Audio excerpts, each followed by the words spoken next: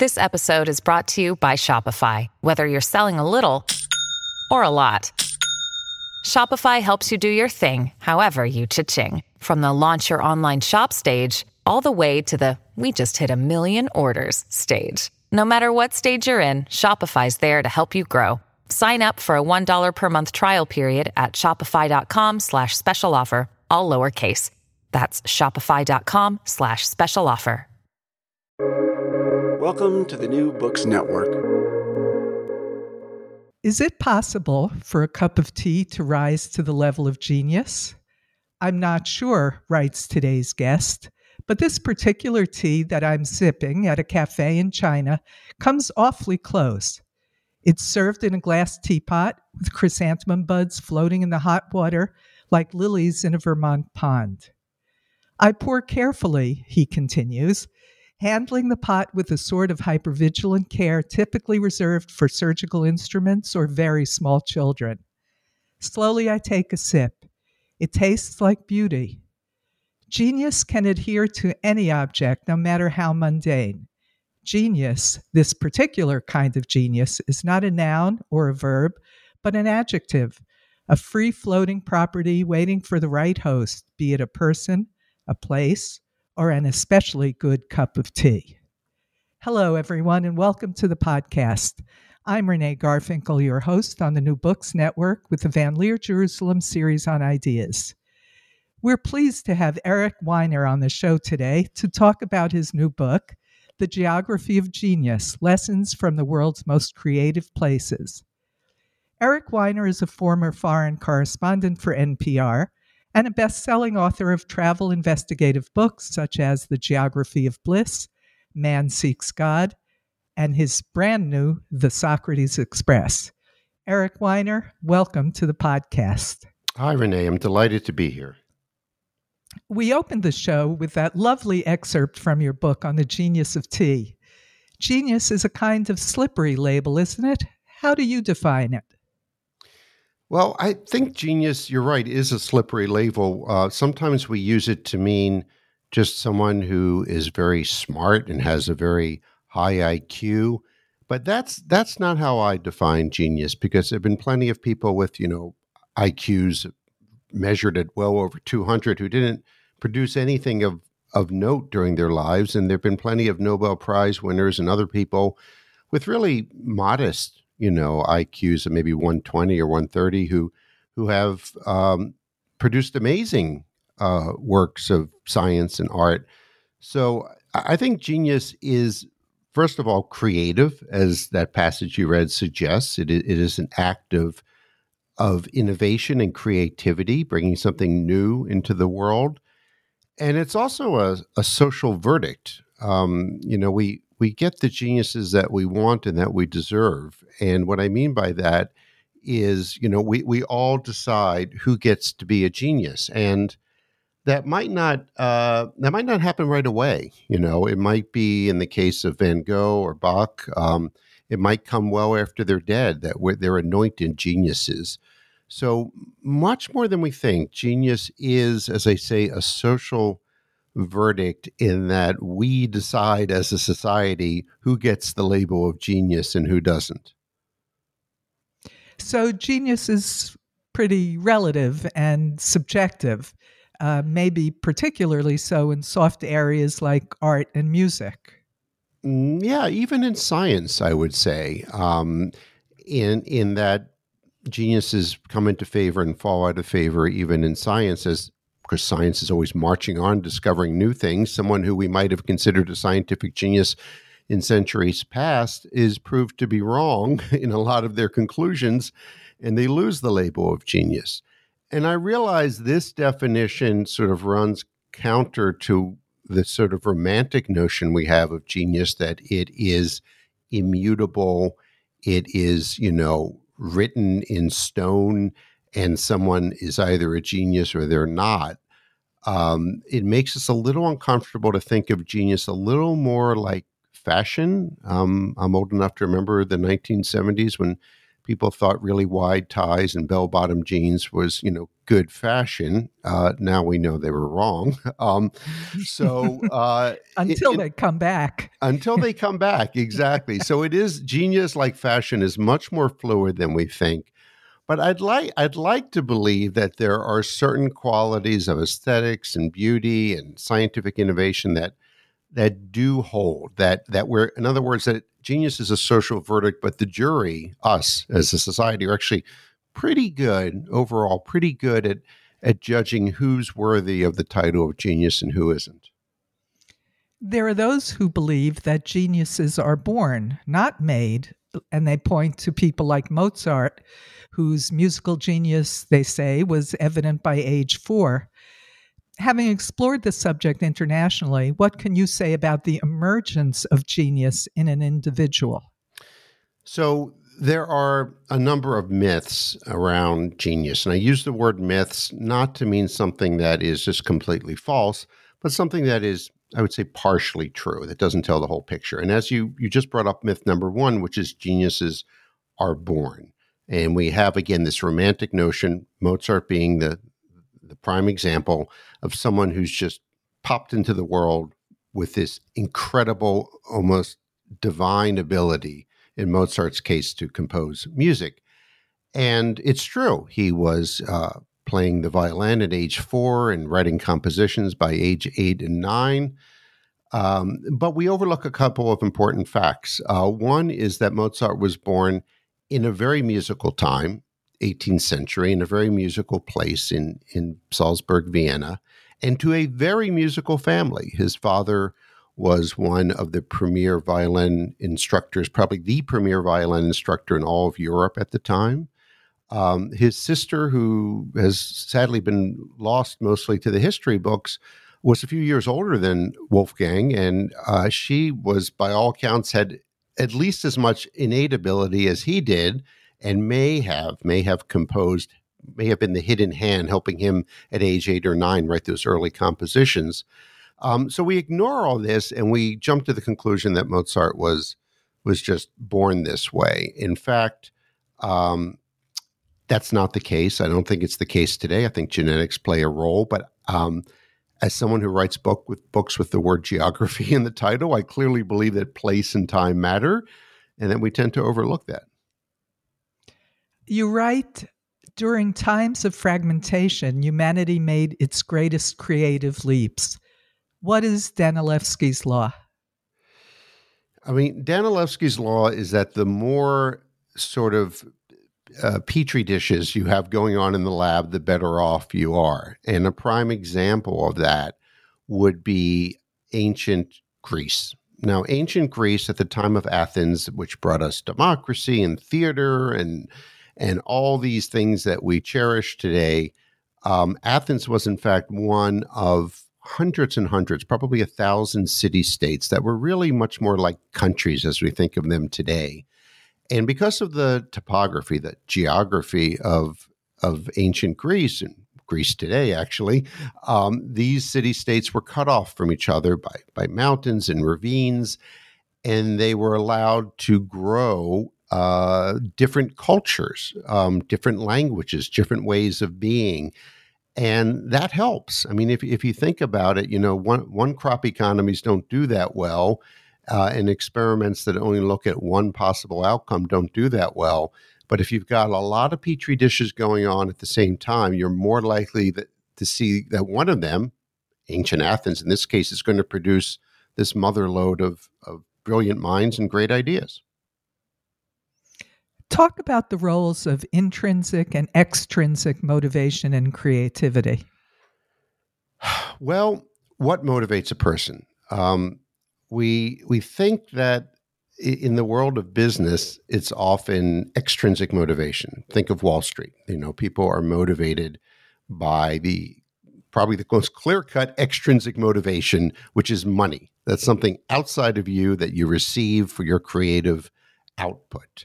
And we think on the other extreme, the artist, the suffering artist who's all alone and is motivated for purely intrinsic reasons. They suffer for their art, and the reward is the art itself. In fact, research shows that it's often a mix of the two that motivates people, that even the stockbroker is motivated by the intrinsic reward of beating out his other stockbrokers or feeling good about himself. And, let's take writers, for example. Yes, let's take writers. Let's take writers. I don't know many writers who would say, I just write for myself and I don't really care whether it's published or not. Now, they might say this aloud because they can't get published or they're having trouble, but writers write to be read. And there may be plenty of intrinsic rewards in the act of writing and putting down ideas onto the page and articulating them in just the right way. But ultimately, it is the extrinsic reward, not of money, because there's not much money in this, let's be honest, but and I'll speak for myself, in hearing back from readers, getting an email from a reader saying, your book helped me, your book changed my life, or at least changed my view of the world. That's an extrinsic reward that's very satisfying. The Greeks thought virtue and genius were inseparable, but we very frequently use the term evil genius. How do you understand the relationship, if indeed there is any, between genius and morality? It's a tough one. You're right. For people like Aristotle, there could be, say, no such thing as a good bank robber. Like, you could not be a good person who produced great art but robbed banks or killed people, in your time off. He would say that negates your art because you're not a virtuous person as a whole. Today, we separate the two, not completely, but we tend to think, well, there's the art and the artist, the creator and their personality. And we think that they can be separated. When I was choosing the characters for this book and the places for this book, people would say, well, what about people? Well, let's use the ultimate Hitler. In a way, was he a genius in that he was able to rally the German people for evil purposes? But isn't there a kind of evil genius, as you say, in people like that? And I drew the line there, not just with Hitler, but with other evil geniuses, and took a more Greek approach in that genius is a force of good in the world, and that the notion of an evil genius is in fact contradictory. And I mean, I realize that's a value judgment. People will say, well, there's a kind of genius in a strong man who's able to, control a population or whatever it is. And I think that maybe I'm more ancient Greek this way, that being a virtuous person is part of being a genius and vice versa. You cite a study that I found very interesting. It was a study of 700 historical geniuses in a great range of fields, from Darwin and Bach to Michelangelo and Dostoevsky, who lost a parent, usually a father, at a young age. It's interesting that in children's stories, fairy tales, there is also often a dead parent, usually the mother in those stories. Mm-hmm. But this is not a story. This was a study of 700 geniuses. So what's your understanding of the role of parental loss in creative development? Isn't it an interesting finding? That so many of these geniuses lost a parent, usually a father, at a young age. They also were more likely to be the older child, the firstborn. I think what's going on is that genius is partly compensatory, that the child is compensating for the loss of a parent through some faculty they have, which is the faculty to create, to fill a void. And they're also asked to grow up more quickly. If you've lost a parent, or you find yourself the child of divorce, and suddenly you're the eldest and we're talking olden times when being the son mattered. You're the oldest son in the family, and now you are asked to grow up quickly and to think like an adult. And I think that plays a role. But it's a bit of a mystery. The people who did the study don't really reach any definitive conclusions. I'd be curious what you think, Renee. What do you think is going on there? I would just be speculating. You know that I'm a psychologist by profession. Well, you're allowed to speculate. I'm giving you permission to speculate. I'm giving you permission to speculate. Go ahead. We always hesitate. Right.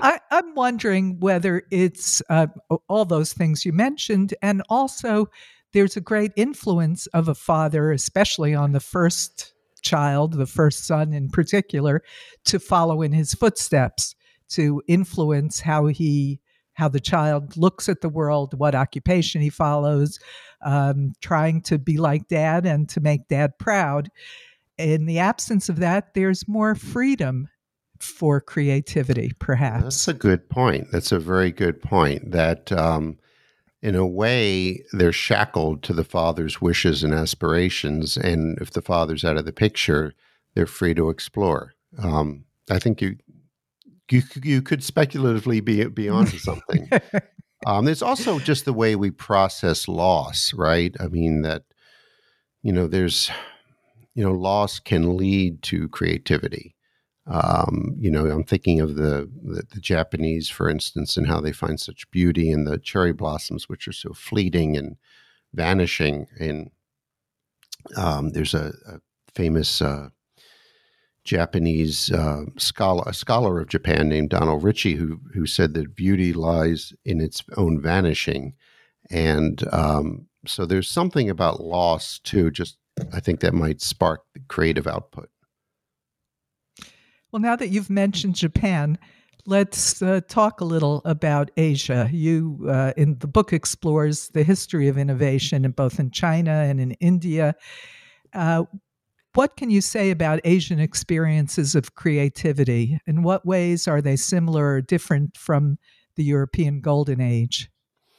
Well, they're similar in that they exist, right? We tend to have a Western-centric view of, many aspects of history, but especially genius. We tend to think of them as, I'll be honest, dead white men.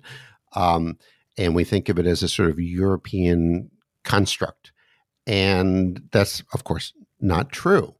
In the 11th, 12th, 13th centuries, when Europe was pretty much in the Dark Ages, and the biggest city at the time was probably Venice with a population of some 50,000, and there was pestilence, and there was, I guess, what we call backwardness today. In Asia, in particular, in a city called Hangzhou in China, it was flourishing. It was a city of 1 million people, the biggest in the world, probably, and it was a place of great innovation. Scientifically and artistically and in every way. So first, point one is that, and this is maybe obvious to us today, but it hasn't always been that the West has no monopoly on creative genius. The second point is that the Asian flavor of genius, if you will, tends to be a bit different. It tends to be, first of all, more anonymous or communal. A lot of, when I started researching Chinese innovations, I often could not find a name attached to some great scientific discovery or engineering feat, and that they didn't take as much credit for it as people in the West did, and they wanted to remain anonymous. That's one point. Another point is that, and I'm thinking of Chinese creativity in a way, it tends to not be as novel, as focused on novelty. And that may sound odd to Western ears because we associate genius with novelty. We think they're almost, something has to be radically new in order for it to be considered innovative. And the Chinese don't think of it that way. It can be, what's the word that slips my mind? It can be, a slight innovation, or it can be even a replica. They would say the artist who replicates a previous artist's work is in his way a genius.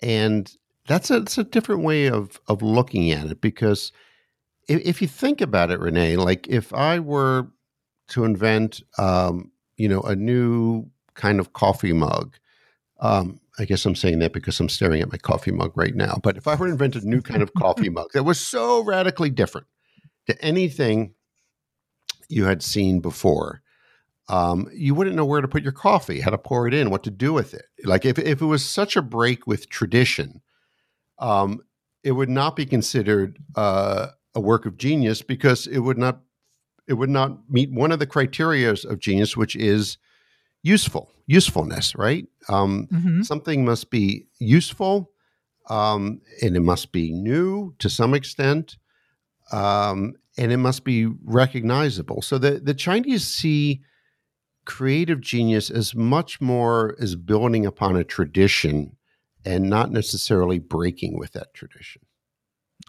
Not disruptive, but rather evolving. More evolutionary than revolutionary, which I think is a more accurate way, actually, of looking at creative genius, where we're wrapped up in the romantic myth of, oh my God, they broke with everything. And, remember what Isaac Newton said about standing on the shoulders of giants. We give lip service to that, but then we act like people like, oh, I don't know, Elon Musk or Steve Jobs just sort of came out of nowhere. Well, they didn't come out of nowhere. They came out of a tradition, and we can't ignore that. We shouldn't. And that brings to mind a line in the book that just jumped out at me, and I think it's lovely. You write, culture is social DNA. Tell us what you meant by that. So when we use the term culture, in the way I use it, what I'm trying to say is that we act like we just have our ideas. They're just the way things are. And if you've ever thought, well, that's just the way things are, what you're really saying is that's the way things are here and now. And we internalize we internalize the culture, so that as an American sitting here looking out my window in the suburb of Washington, D.C., I see the world through a certain pair of glasses, except I don't know that I'm wearing glasses, right? I think, maybe contact lenses would be I don't wear them, but maybe that's a better analogy, that we just take it as a given. That's the way things are.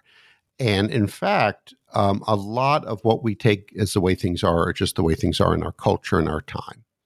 And the other point of the DNA is that it gets passed on, right? That what's passed on from one generation to another is really cultural. And like DNA is replicated, it gets replicated, but there are mutations as well. And that's when you see breaks from the past. Why are neither Greece nor China particularly creative today? Ooh, that's a tough question. I was surprised to find how fleeting these genius clusters, as I call them, the 7 or so places in history in the world that I looked at, how fleeting they were. They would last a few decades, maybe a century or so, but not much longer. I've got friends in Greece who say that, they look up at the Acropolis, literally up at the Acropolis, because it means high citadel, literally. And they just feel small, like, well, what have we done for the last 2,500 years? And, I don't fully know why that is. I have some theories based on research about why they sort of don't last very long, which is that it's a very fragile thing, these creative places. They're held together by a sort of creative tension, and that can only last so long. Also, arrogance starts to seep in, as it did with the ancient Athenians, and arrogance is really the enemy of creative genius, because if you think you've got all the answers, you're not going to look for new ones, right? So that sort of shuts you down. But why don't they get a second shot at it? There have been a few cases. Vienna's one that I write about. It had sort of a two-part double dip of genius, if you will. First around 1800, a musical genius, and then 1900, a much broader-based flourishing in the arts and sciences.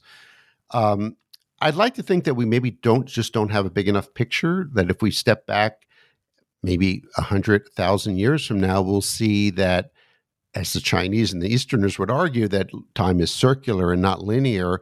And maybe you're starting to see that now, that Chinese innovation is starting to come back online. And who's to say that the Greeks won't have a second shot at it if we take a big enough picture, if you know what I mean? Yeah, sure. Perspective is everything. Yeah, enough time, and eventually these places may repeat themselves. And, it's interesting to see what happens in China. I'm particularly interested in that because it's becoming such an economic powerhouse. And the Chinese, when I visit there, they're always sort of wringing their hands. When are we going to have a Chinese Steve Jobs? They arguably already have had a few.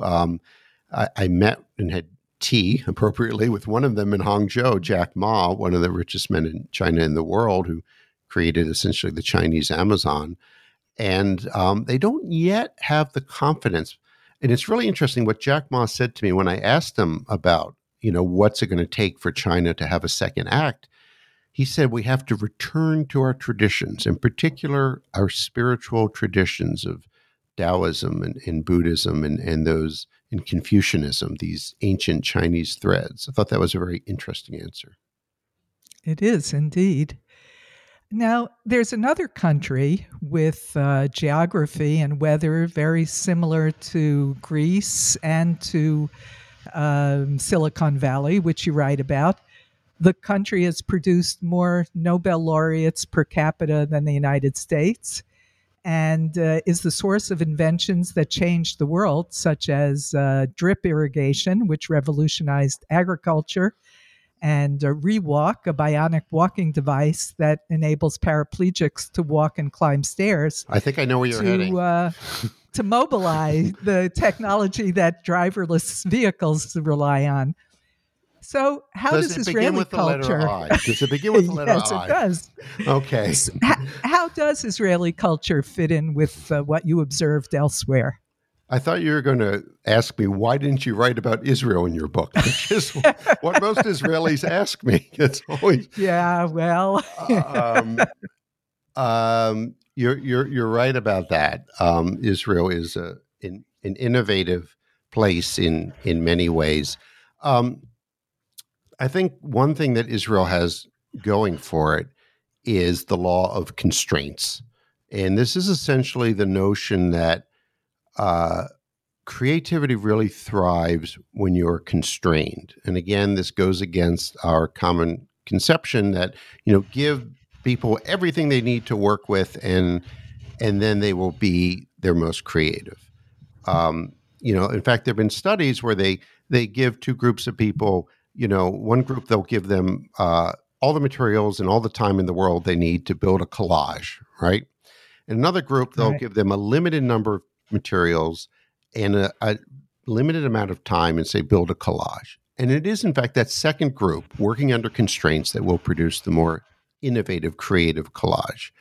Robert Frost once said that free verse poetry is like playing tennis without a net. We need constraints, and true creative genius, I think, is largely a reaction, in a resourceful, innovative reaction to constraints. And let's face it, Israel's a pretty constrained country, has been since its birth. And Israelis have been forced to find creative solutions and collaborations, and self-reliance is certainly a trait that I think most Israelis would agree is something that's deep in the culture. That I think has definitely played a role. There's also a tradition in Judaism, again, not talking about anything genetic, to be clear, I'm talking about something cultural, but is the cultural tradition of study and learning and knowledge, which goes back a long, long time. And that certainly helps play a role in a sort of inquisitiveness, asking questions. All these, I think, are factors in explaining the creative genius of Israel. One of your earlier books, The Geography of Bliss, explored the happiest countries in the world. That includes the Scandinavian countries, Switzerland, and others. And it's striking that there is no overlap between the happy countries that you wrote about and the genius countries you wrote about. What do you make of that? Well, there is some overlap. I may not have explicitly said so in the geography of genius, but one country that I always like to talk about that does, if there's a Venn diagram, of creative places and happy places, one country that I think is smack in the middle of that Venn diagram is Iceland, which is one of the happiest countries in the world, has been for a long time, even through the financial shock of 2007, 2008, they've remained happy, and they are extremely creative. They publish more books per capita than any country in the world. They've produced at least one Nobel Prize winner. We're talking a country of some 330,000 people. They're known for their music. So it is possible to have overlap. And I'll tell you a brief story that I think explains what Iceland gets right. So I'm having coffee at noon with an Icelander named Hilmar. Now, I'm there in January, so noon, it's pitch dark out still. And so we're having coffee in a cafe, and Hilmar is a composer of classical music, and he's hugely successful. He's produced a lot of Hollywood scores, and he was a mentor to Bjork, who went on to great fame, of course. And his music is very haunting. It's got this very melancholic tenor to it. And yet, Hilmar struck me as a happy person. He didn't strike me as a suffering artist type. He seemed well-adjusted. He seemed content. And so I was confused because, again, we have this myth of the suffering artist that you must be a miserable person to produce music, certainly sad music. And I asked him, Hilmar, what's going on? And he said, well, I am basically a happy person, but I cherish my melancholia. And I thought that was very interesting, that in other words, he was content, but he had this part of him that was sad, melancholic. And rather than try to eradicate that part or ignore it or go into therapy, he decided to cherish that part of him. It didn't consume him, this sadness, but he was able to dip into it as a sort of resource for his creativity. And I think Hilmar is onto something. And I think, it is possible to have places that are creative and basically happy, as long as they still, as long as it's a real happiness and not the sort of smiley face kind of happiness that we Americans tend to endorse. Yeah, the Scandinavians also have a bit of that smiley veneer as well. But yeah, that is very interesting about Iceland. It sounds like, except for the weather and the darkness, an ideal place to live. Although I would argue the weather and the darkness actually make it a little bit ideal too, from a creativity point of view, right? It's this nation of extremes, all this sunlight in the summer and this darkness in the winter, and it's got lots of tectonic activity, volcanoes and earthquakes, and they have a real deep connection to the land. And, as I write in the Geography of Bliss, that is one of the requirements, I think, for a happy place is to be connected to your surroundings, and the Icelanders certainly are. Well, you've been very generous with your time. And before I let you go, please tell us about your even newer book, your brand new, hot off the press, The Socrates Express.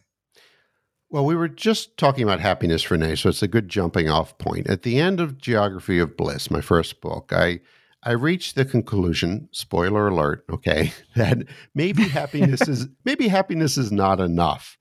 Maybe this thing I've been going around the world searching for is not really what I want and what we want.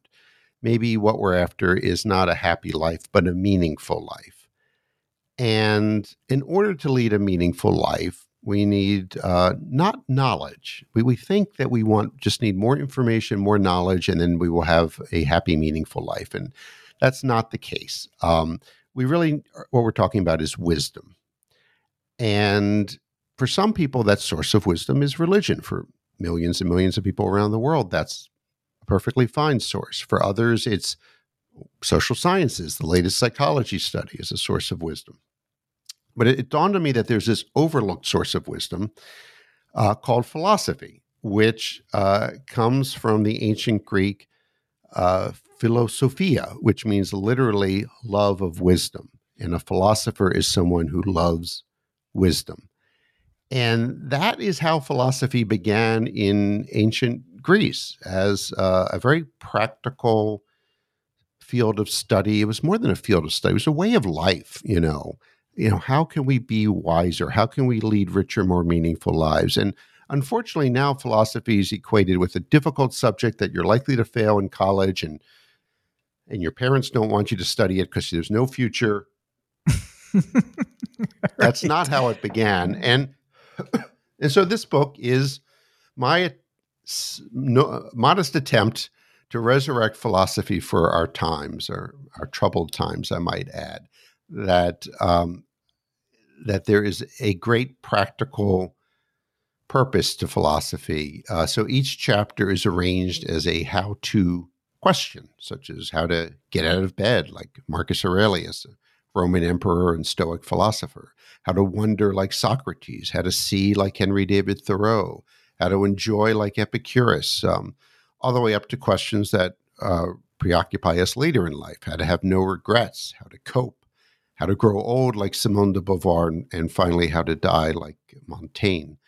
And, don't be put off by all these foreign words and names and terms. I mean, it is, like my other books, accessible, and I try to make philosophy fun and meaningful. And there's a train, or rather many trains involved, because I like writing trains. I find I can think on a train, and I cannot think on an airplane or in a car or a bus, but there's something about train travel that is conducive to philosophy and contemplation. And you're right on target, because these days we certainly can use the consolation of philosophy, as one writer put it. Yes, and we need that.